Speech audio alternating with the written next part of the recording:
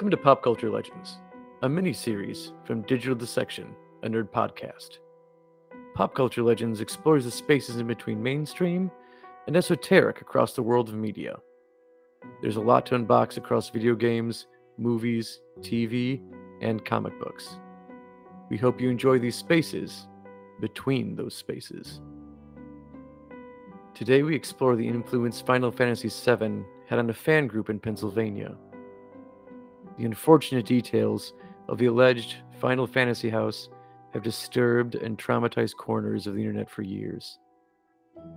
So why haven't many people heard about this tale of abuse, manipulation, and fantasy that had gone too far? We'll provide answers and just as many questions on role-playing far beyond anything we've seen before. This episode does contain subject matter relating to mental and verbal abuse, as well as torture. We do want to stress listener discretion and caution if you find these topics disturbing. Due to names having been changed from various sources, we will adopt GameRant.com's code names for our known participants.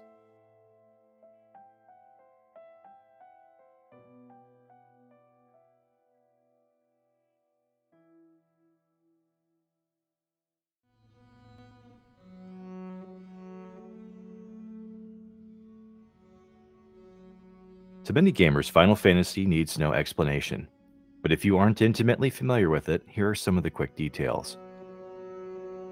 The franchise as a whole existed since 1987, an anthology series developed by Square, later becoming Square Enix. The core of its original spirit involved a mixture of fantasy and science in the realm of role-playing, assembling small crews of characters with different abilities. Its turn-based combat and rich mythology helped define Japanese RPGs, with each standalone story collecting more fans throughout its history. In terms of its pop culture relevance, Final Fantasy titles have appeared on over 30 different video game consoles. There are over 15 games in the franchise, selling over 164 million software units, while simultaneously spawning movies, manga, anime, toys, clothes, and well, we're not sponsored by Square Enix, so we'll stop repping that catalog. Many, however, attribute part of the franchise's success to that of its seventh installment. Released in 1997, Final Fantasy VII would arrive after a 3-year development cycle that initially began for the Super Nintendo, or the Super Famicom in Japan. It would land itself on the CD-ROM-driven PlayStation instead, incorporating pre-rendered videos, 3D computer graphics, and CGI backgrounds. It didn't just have the story to be a triumph of its time, it had the technology to back it too. In 2002, fans of Final Fantasy VII began a small club in the city of State College, Pennsylvania. In an age before Facebook, Reddit, or smartphones, the club's inhabitants would have to find each other through self-made fan pages, seeking out like-minded individuals who wanted to share their mutual love of the Japanese role-playing game. While these superfans would gather in a small apartment, it would colloquially be referred to as the Final Fantasy VII House. The leader of this operation has only ever been referred to as Jenova, or Jen for short, her true name changing in almost all retellings of these events. By all accounts, Jen created the Final Fantasy VII House with her girlfriend, Hojo, and they fostered an environment where similarly minded superfans could visit, with various individuals traveling cross-country to meet up. Jen had a process in place to identify participants, or targets for the home, and would prey on individuals suffering from depression, offering the house as an escape from their lives. Over time, Jen used her methods online to specifically find people she could influence with the promise of a better home life. Unfortunately, upon their arrival, the majority of them would discover a completely different environment than what had been promised. The apartment itself was falling into an escalating advanced rate of disrepair. Jen barely worked, only occasionally picking up babysitting opportunities. Her girlfriend Hojo was a student who didn't work at all. Piles of laundry, garbage, and discarded food littered the apartment. in an effort to make it more appealing to the eye, was covered in glitter. Inhabitants of the home repeatedly mentioned that it was possible that respiratory issues were caused by the constant glitter floating around the air. The air quality didn't just have glitter to compete with either. The already existing garbage in the home provided a repugnant odor that would disgust most. To make matters worse, however, according to those that did visit, Jen and Hojo rarely ever showered and loudly had sex regardless of privacy. If this weren't already bad enough, part of living in this home meant that financially, you helped maintain the lifestyles of Jen and her spending habits. Of her demands for the home, this required fresh fruit, vegetables, meats, and anything she desired. As you can imagine, this meant that a constantly high bill would be incurred on a week-to-week basis, and those who chose to live here saw their savings quickly deplete over time. One specific house member in particular worked at a local supermarket and surrendered his paycheck to Jen in order to live there. He endured this treatment for an undisclosed amount of time, but would finally leave the home when Jen stole his shoes. By this point, it's worth mentioning that, yes, Jen was not of sound mind, and by all accounts, she never had been.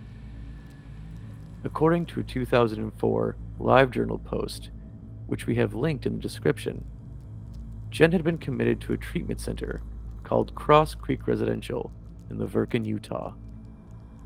She, according to all sources, had experienced delusions of reincarnation, multiple personalities, and destructive social behavior. What we don't know, however, is if her stay at Cross Creek made these personality issues worse. Multiple lawsuits had been brought against the Cross Creek programs, as various individuals from staff to attendees of the program have brought up allegations of assault, rape, and brainwashing. The specific location that Jen attended has shut down, but one fact is consistent regardless of Jen's environment. The majority of her adult life had not been stable for her mental state. Knowing that Jen struggled with potential conflicting personalities, the landscape of Final Fantasy would be the perfect backdrop for her House of Horrors. She decided to take the concept of role-playing that her favorite game had been known for, but to take it to an extreme only an unhinged mind would be capable of.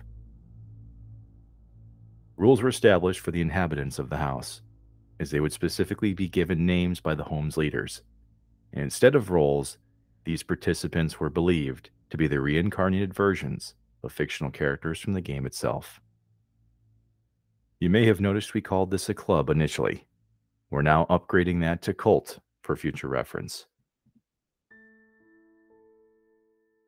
One of the beliefs that ringleader Jen required the house dwellers to follow and observe was they were quote-unquote soul bonded to their characters, that their reincarnated selves were meant to be bound to the behavior and the plot that Final Fantasy followed.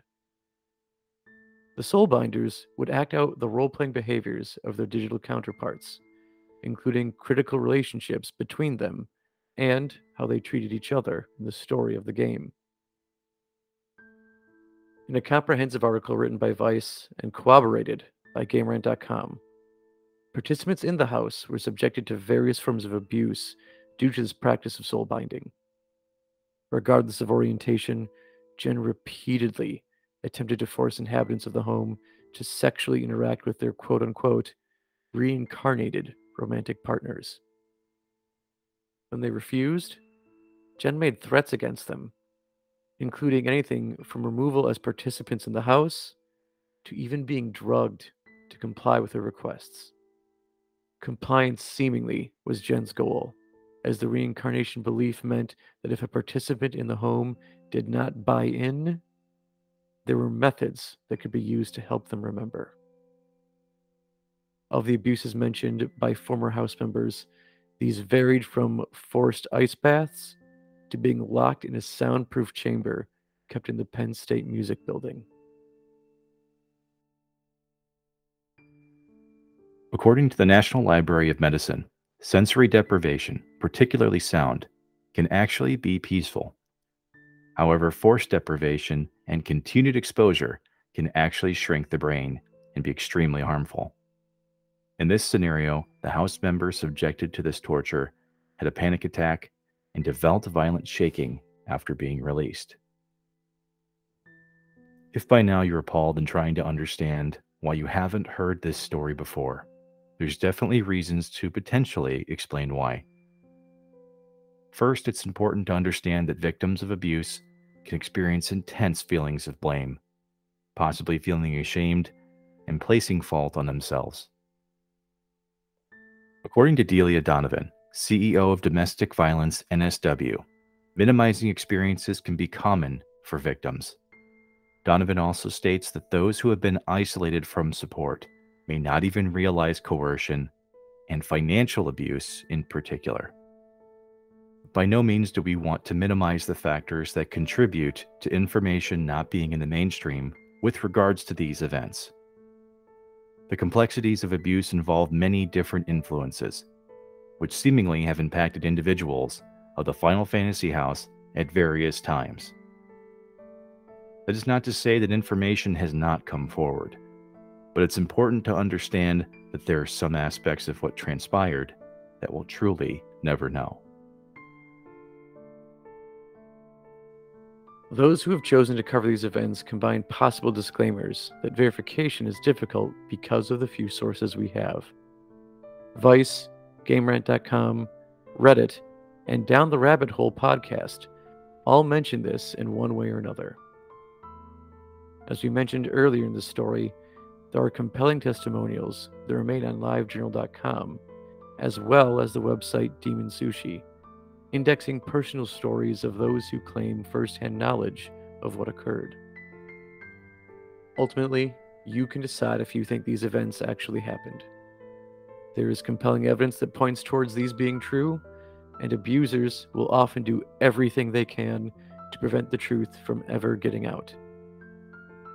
The same can be said for this case, as much of the information that was once available has been deleted, or those who put the information out faced harassment from still loyal house members.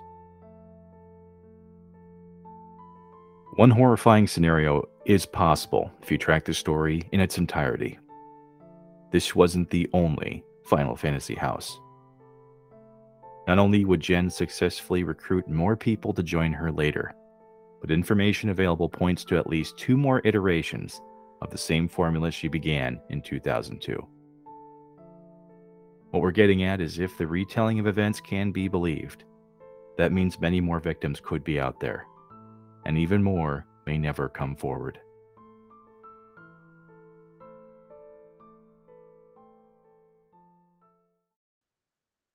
We hope you've enjoyed this episode of Pop Culture Legends, a Digital Dissection miniseries. Be on the lookout for future episodes as we explore the relative unknown, as many pop culture stories lie just outside mainstream periphery. If you like this short story, why not like, subscribe, and comment as part of the Digital Dissection community?